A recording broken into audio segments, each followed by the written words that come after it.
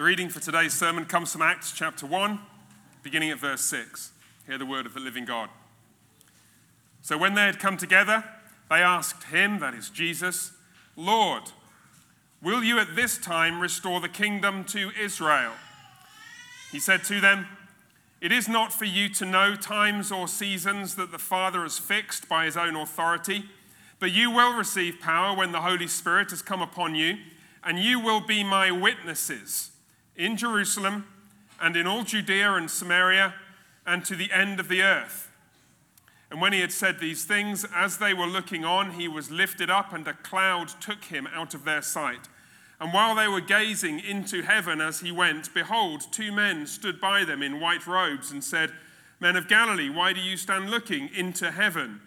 This Jesus who was taken up from you into heaven will come in the same way that you saw him go into heaven." Let's pray, shall we?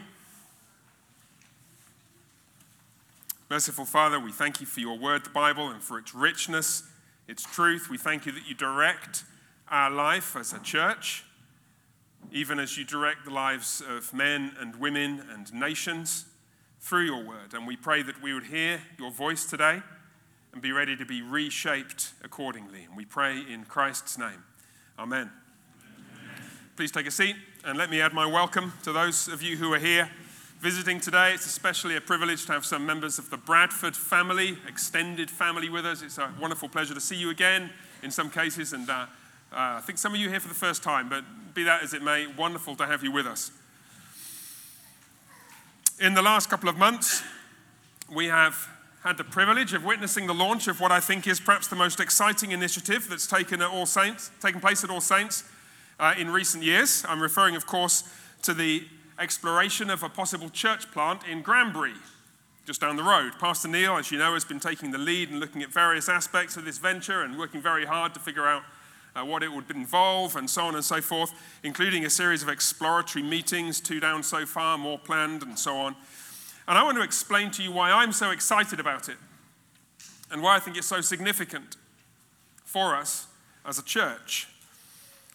The reason is that in God's providence, this presents us with a new opportunity to reflect in our life as a congregation a central feature of what Scripture says the church is for.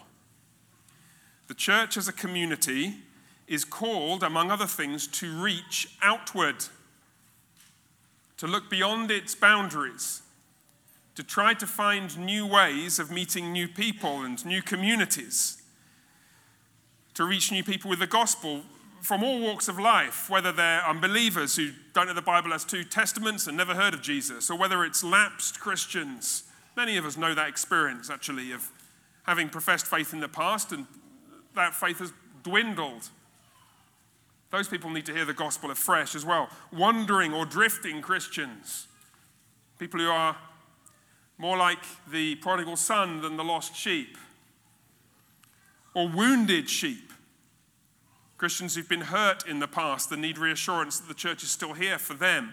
All these people and many more besides, we are called to reach outward to them. That's the task that Scripture sets before us. In a sense that the church has to look in 2 directions at once. Well, 3 directions if you count upwards. But inward, we need to look at ourselves. Part of the task of the church is to build a culture within our walls, to grow in maturity. Becoming a Christian is not the end, it is the beginning of the task for all of us to keep growing in maturity. But at the same time, we need to look outward, beyond our walls, as opportunity allows, to welcome new communities, to meet new people and so on. And I'm thrilled that we have this opportunity in Granbury, in God's providence, a little cluster of people who already live down there and all the work that Pastor Neil has been doing and others have been doing. In fact, this outward focus is found throughout Scripture, lest you should imagine it's just a bee in this particular pastor's bonnet or just a New Testament thing.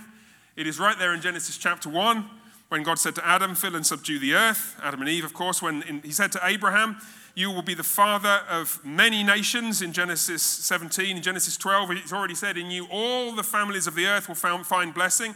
Think in the days of Moses in Exodus 19, when Israel is called the Lord's treasured possession. And you might think, oh yeah, of course, because they've just got to look inwards and look after themselves. And then you discover in chapter 19, verse 5, that The reason why Israel is called is not just for their own sake, but as a means to reach the whole earth. For all the earth is mine, says the Lord. That's why you're my treasured possession, to reach them.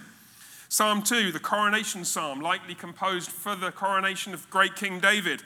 Ask of me, says the Lord. Here's what you should pray for. Ask me and I'll make the nations your inheritance. That's what you should be praying for, O King. The end of the earth, your possession. Ring any bells? Acts 1:8, end of the earth. Same thing in Psalm 72, which is composed either by or for Solomon, perhaps both. May he have dominion from sea to sea and from the river to the end of the earth. It was never the intention of God at any point in history that his grace should be confined. But always it was his intention that we should reach out. Of course, what's happened as history has progressed is there has come something of a transition, a contrast even, you might say, between older covenants and the new covenant.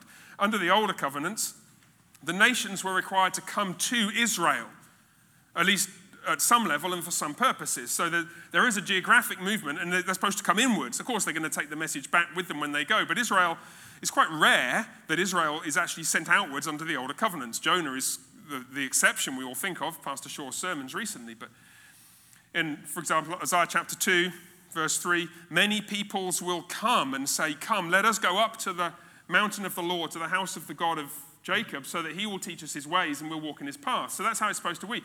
Under the older covenants, the nations come in to Israel, but under the new covenant, it's different. Instead of the people coming in, the people of God are called to go out. Go and disciple the nations, Jesus says.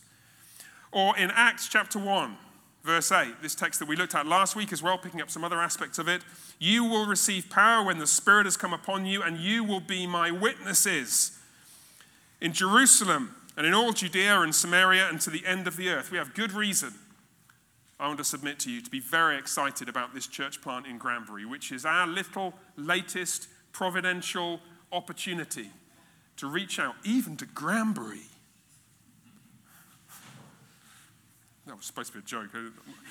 If 2/3 of you weren't from Granbury, you might have laughed. Listen, I come from that barbarian island in the North Sea. Okay, the gospel has reached me. It can sure as heck reach Texas. Now, one of the things that is important to emphasize here is this call to go outwards has always been hard for the people of God to wrestle with. It's never been easy to hear this. It's not always been easy to understand it. There's an intellectual challenge at one level and a practical challenge, like how to do it, but there's also an emotional challenge to this imperative to reach outwards beyond our walls. And it was certainly hard, it seems, for the original disciples at all these different levels. Intellectually, they didn't quite grasp it, and perhaps in other ways too. You remember this in Acts chapter 1, verse 6, when they came together after the end of this 40-day period of teaching and fellowship, hearing about the kingdom of God. They're expecting the new age finally climactically to dawn. And they said, Lord, will you at this time restore the kingdom to Israel? Innocent sounding question, but in fact one that embodies two misunderstandings. You remember last week we looked at the misunderstanding about the timing. Will you at this time? And the answer is, well, kind of yes and no. This is where it begins, but it's actually going to carry on for many, many generations. The Lord needs 1,000 generations to show mercy to his people. It's not going to happen all at once. It will be gradual as the gospel spreads throughout the world. That's the first mistake they'd made, and we looked at that last week. But there's also another mistake that this question embodies. Look closely at verse 8, if you would, please, because it's such a significant, verse 6, such a significant phrase they use. Will you at this time, and what is it precisely that they thought Jesus was going to do? Restore the kingdom to Israel. Now, it's worth thinking about what exactly they meant by this. It's clear that they were anticipating something like a restoration, hence restore, of the monarchy that they already knew about in Israel. Will you at this time restore the Davidic kingship? Will you at this time restore the monarchy? Will great David's greater son finally reign on Israel's throne? Will we go back to the good old days when David's son Solomon, or perhaps one who's greater than Solomon, does that remind you of anybody? Jesus? Maybe Jesus, the one who's greater than Solomon, will sit on Israel's throne, and once again Israel will be set apart from the nations, and all the nations will stream to Israel, come to Jerusalem to find the Messiah, the King, who's enthroned on Zion. Will you at this time restore the kingdom to Israel? And Jesus is like, well, not exactly. Not exactly.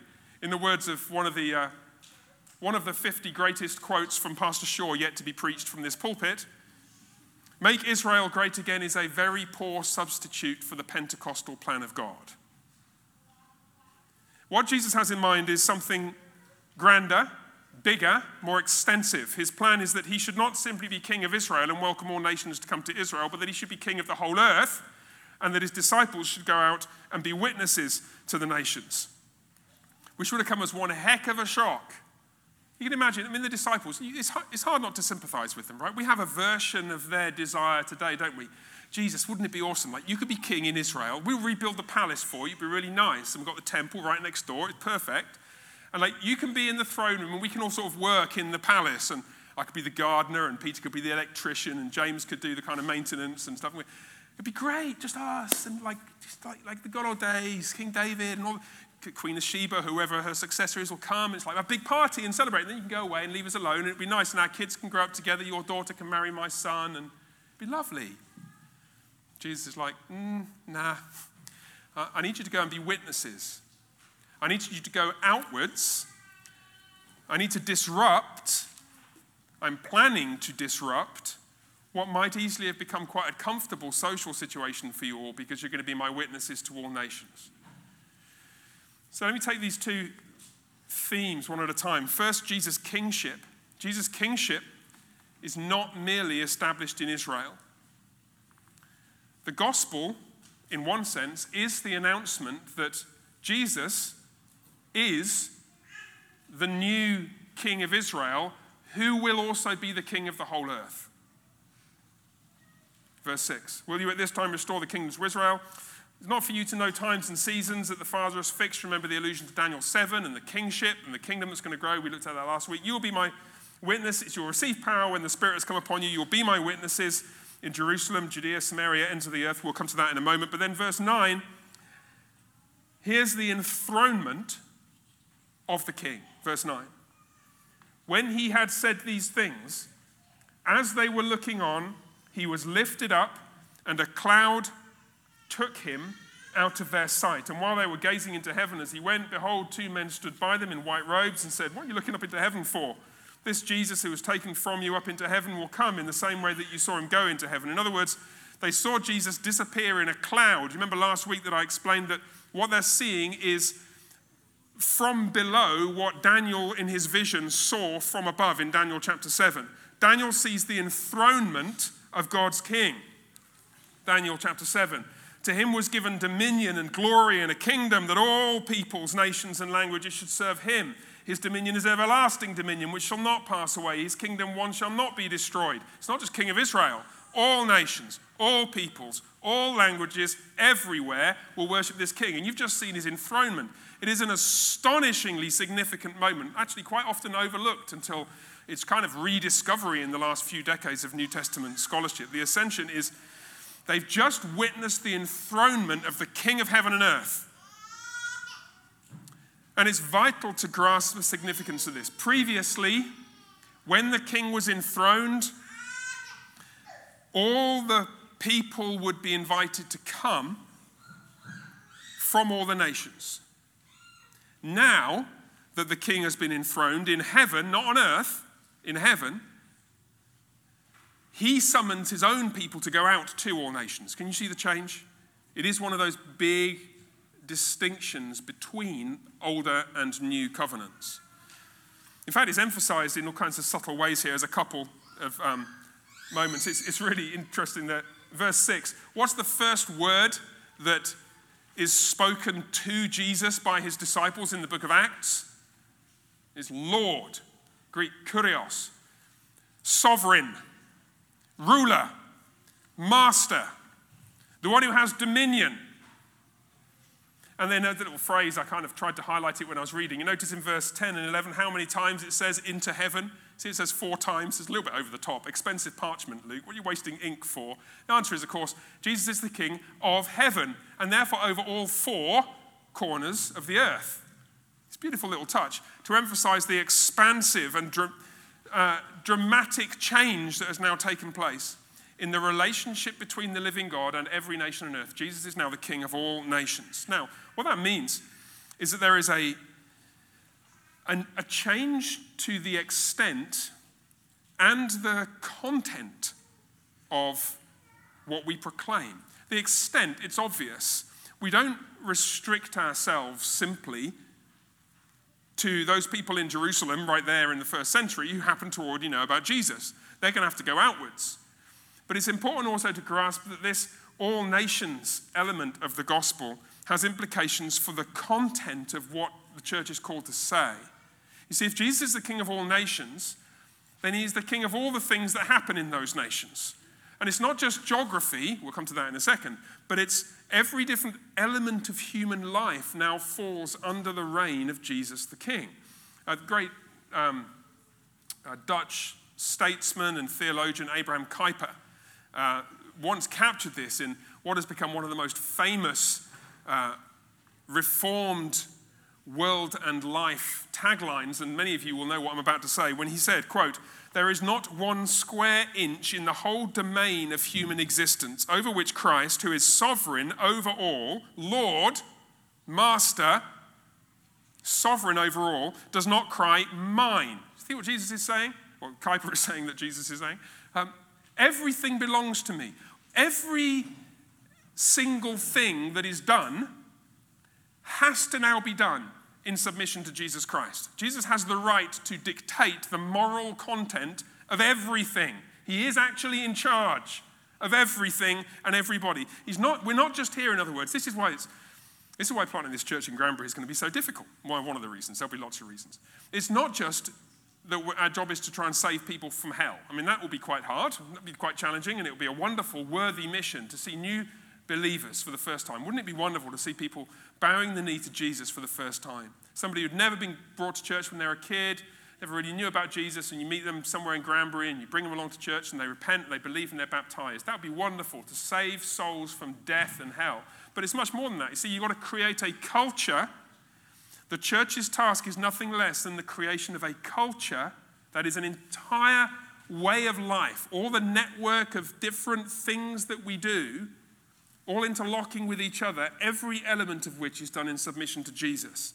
The way that we conduct our relationships is to be done in submission to Jesus. The way that we go about our work is to be done in submission to Jesus. The way that we approach marriage and singleness is to be done in submission to Jesus. The way that we go about educating our kids is to be done in submission to Jesus. The way that we urge our civil rulers to formulate and enact their laws and our laws is to be done in submission to Jesus. The way we do politics and economics and international relations and science and everything else is to be done in submission to Jesus Christ, because he's the King of heaven and earth. There's nothing that falls outside of his purview. That's what the ascension means. And so actually, it's one of the challenges that we're going to face. We're actually facing it here already, as we're wanting, as new people are joining us as a congregation, we want not just to welcome people to All Saints. Like, welcome to All Saints, it's great to have you with us. We want to try and grow together in our appreciation of a way of life in which the shape of all of our behavior towards each other and our social instincts and the things that we value is all oriented towards Christ. How we eat meals together, how we talk to each other, how we greet one another, how we dress, the expectations that we place upon young men in relating to young women who are not members of their family and to whom they're not married. All these things. The challenge before us is not to say, great, welcome to All Saints, chalk another family up to the membership roster, deacons, good job. It's like, well, welcome. And we want to try and grow together in our appreciation of everything that the Christian life is about. And the Christian life is about everything, because Jesus is enthroned above all nations. Now, let me dig into a couple of details here, just because this may help to orient us for some of the things we're coming to later in the book of Acts. It may also help us just to think through these things today. There's 2 things I want to talk about. The first, I want to introduce you to a new term. It might be new to you. It might not be new if you're in the habit of reading people's PhD theses in theology, not mine. I'm privileged to count as a friend and actually godfather of one of my children, a gentleman called Matthew Sleeman, who's a New Testament scholar. He's one of the few people I know who's got 2 PhDs. He's also got the strongest neck muscles of any man I've ever met, like hold of his planet-sized brain on his shoulders. Now, one of the things that he did for his second PhD was to investigate and to try and rediscover some neglected elements of the church's teaching about the significance of the ascension. And he coined this phrase, salvation geography. Now, you're familiar perhaps with the phrase salvation history, yes? As history advances, things change. And you talk about the history of salvation, the story of Adam, Abraham, Israel, and so on. Well, Matthew wants to say, there is a dramatic and significant geographical change that takes place with the coming of Christ and with his ascension particularly. So previously, the king's throne is in Jerusalem. Previously, the priestly temple is in Jerusalem. Previously, the prophetic word is spoken from Jerusalem, with the implications that Israel is set apart from the nations. You've got laws and stuff which distinguish them from the nations. Part of the, like some of the laws that look really random, like let your hair grow long and don't mix two kinds of fabric in the same garment or crops in the same field. It's like, what's the point of that? The point is, among other things, simply to make you different, to set you apart, because this is where the king is. You need to look different and be different. But now the throne is in heaven. And it's one throne room in which priest, king, and prophet are all united. Now, don't blame Matthew Sleeman for this. This isn't me riffing off him. He's like, think of jazz illustration. He's playing the piano.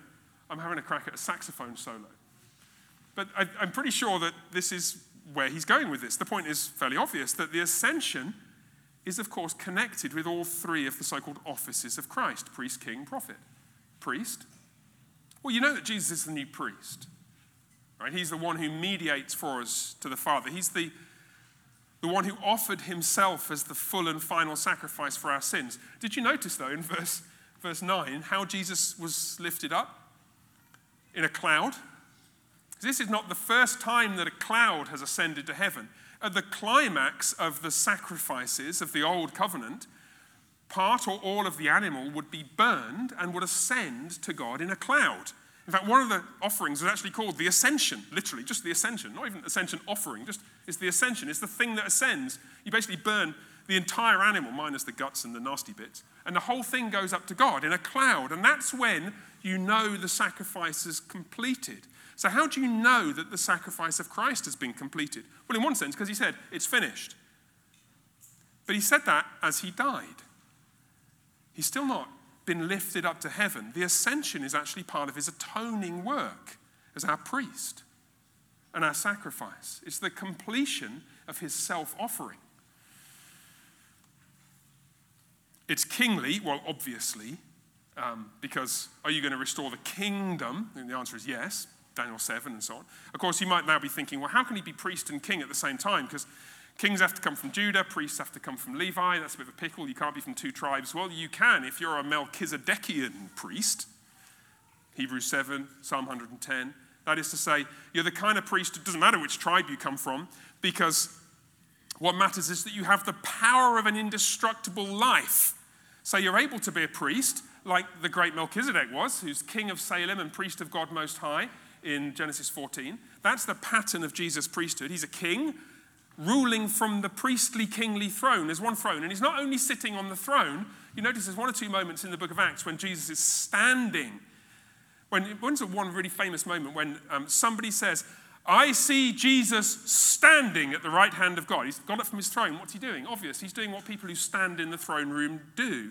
The ones who stand before the living God are prophets. The verb qamad, to stand, is frequently used in the Old Testament. The one who stands before the Lord is a prophet. And so Jesus is now the speaker, the prophet, as well as the priest and the king. He's standing in the throne room, and while Peter is declaring the wonders of God and the history of Israel and denouncing the Pharisees, it's actually Jesus who's speaking, which is why the Pharisees are so enraged, because he gets to the end of his speech and he says, I see Jesus standing. And they're like, are you claiming that Jesus is the one speaking these prophetic words? And Stephen's like, yeah.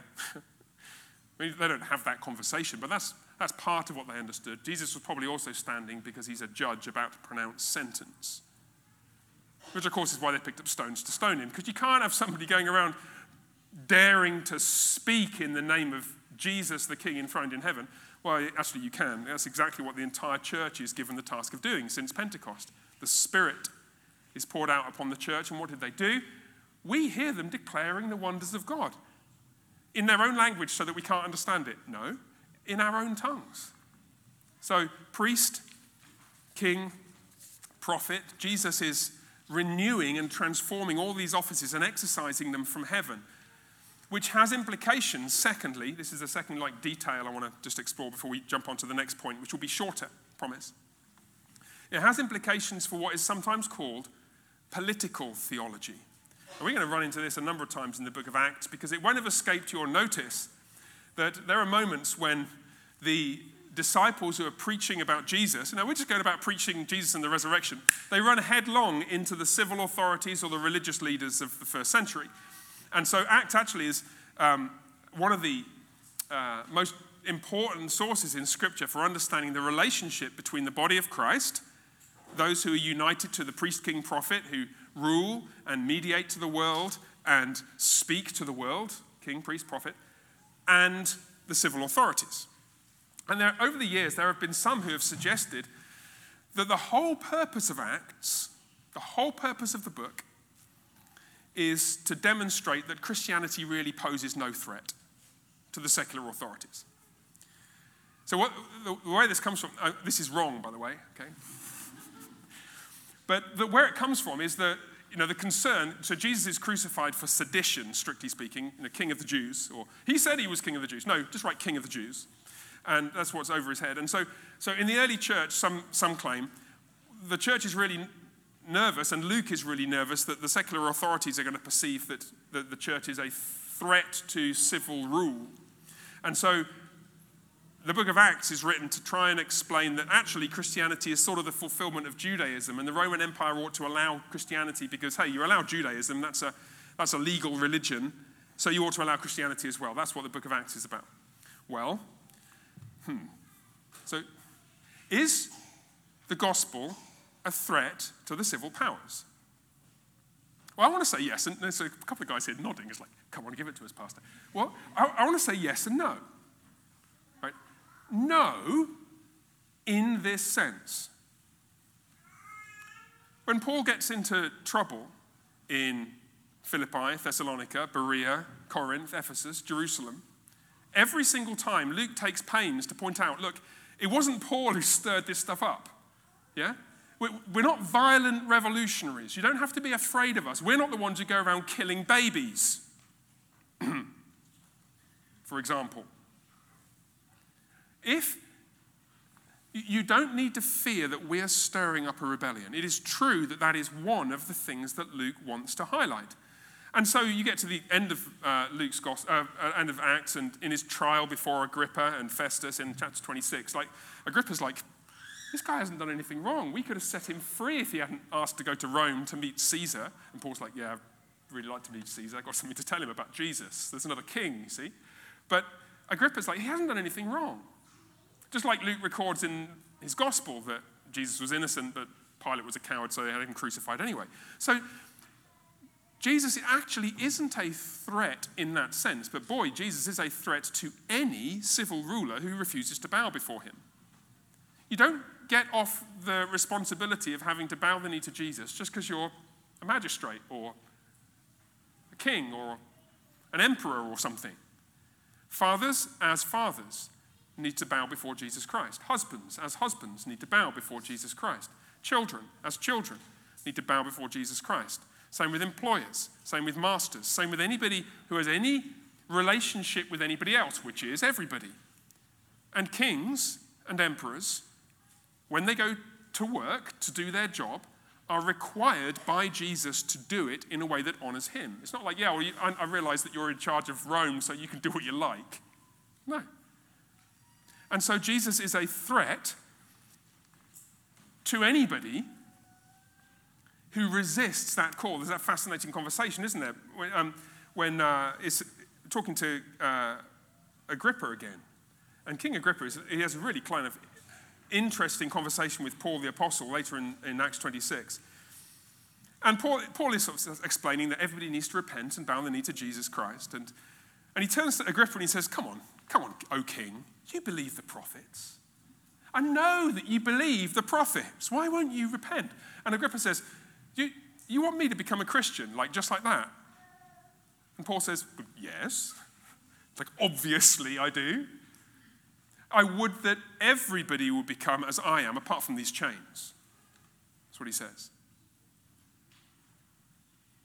And Agrippa's like, we could have said, this guy isn't doing anything wrong. It's kind of challenging to hear.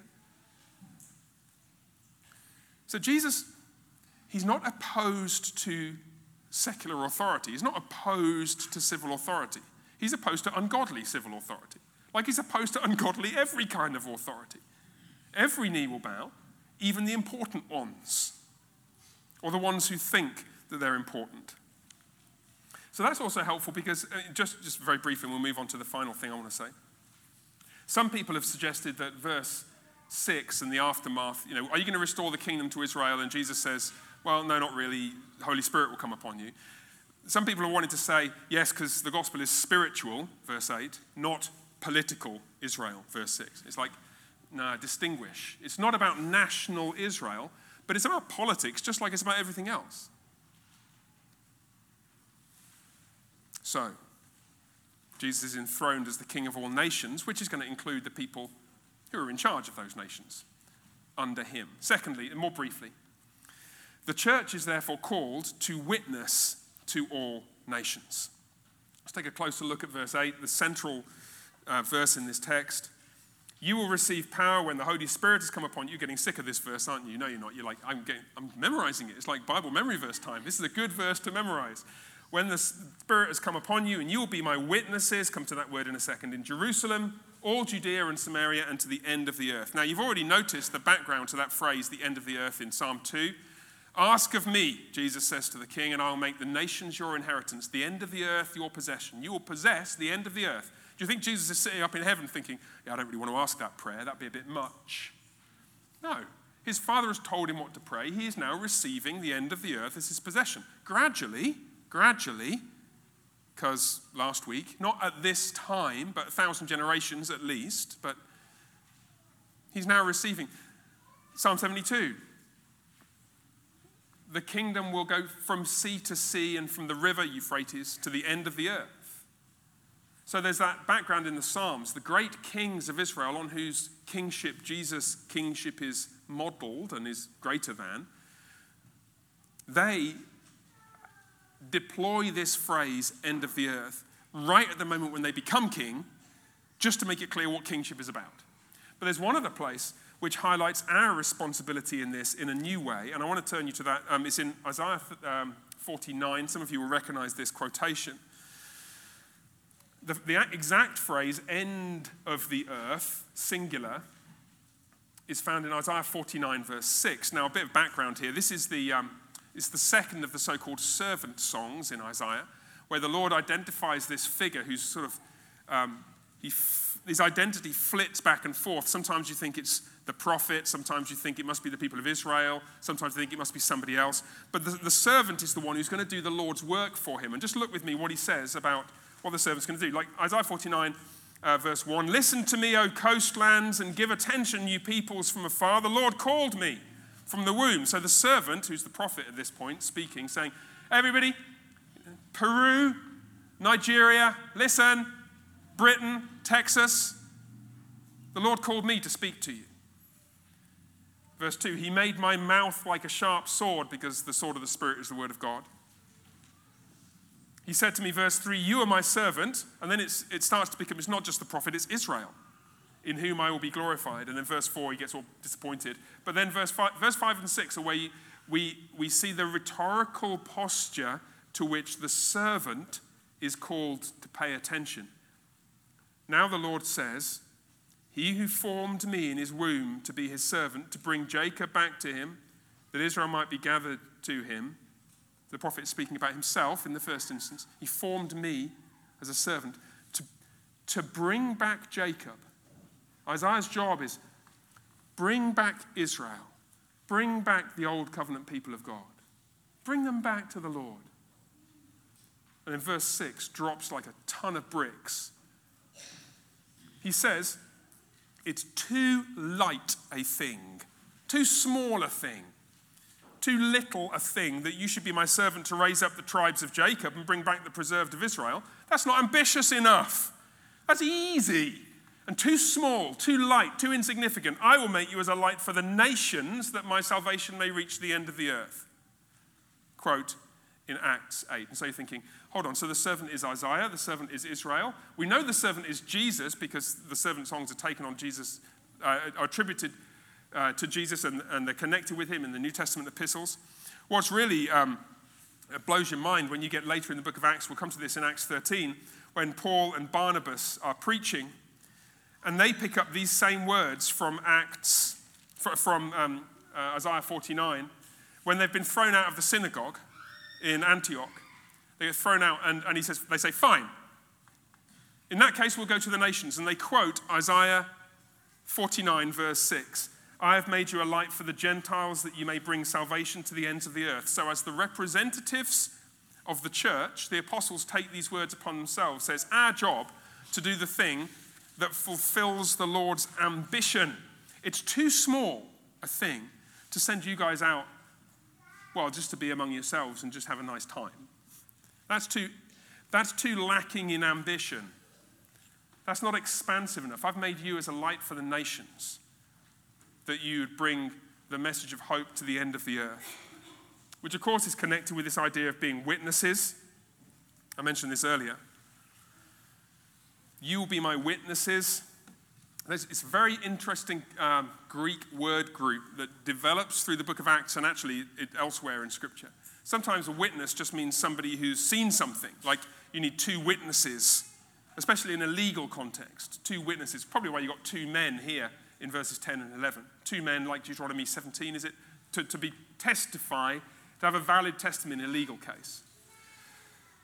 But sometimes in the book of Acts, what happens is the word witness means somebody who testifies in a context of hardship. It means somebody who testifies in a context of danger, even danger of death. So when the Lord speaks to Paul in Acts 23 and says, just as you've testified about me in Jerusalem, you must also witness, testify, same word, in Rome. How did you testify in Jerusalem? Well, it wasn't, just sit in a coffee shop and people come and it's all very friendly. Hostile, aggressive opposition is what he encountered, and he's a witness. So to be a witness, as we conclude, to be a witness entails testifying to Christ in a context where it will be costly. I doubt very much, actually, that it will cost us what it cost them. I think it quite unlikely that any of us will be thrown in prison. It's not impossible, actually, but it's quite unlikely. Mercifully, it's quite unlikely if we stay in this country that anybody will be killed or violently attacked for their faith, although again, it's not unheard of for people to be attacked physically. What's more likely, just to return to where we began,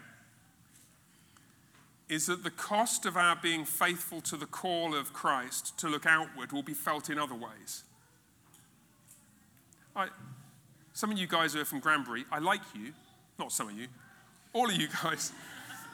Some of you guys, comma, who are from Granbury, comma, you see what I'm trying to say? You're my friends.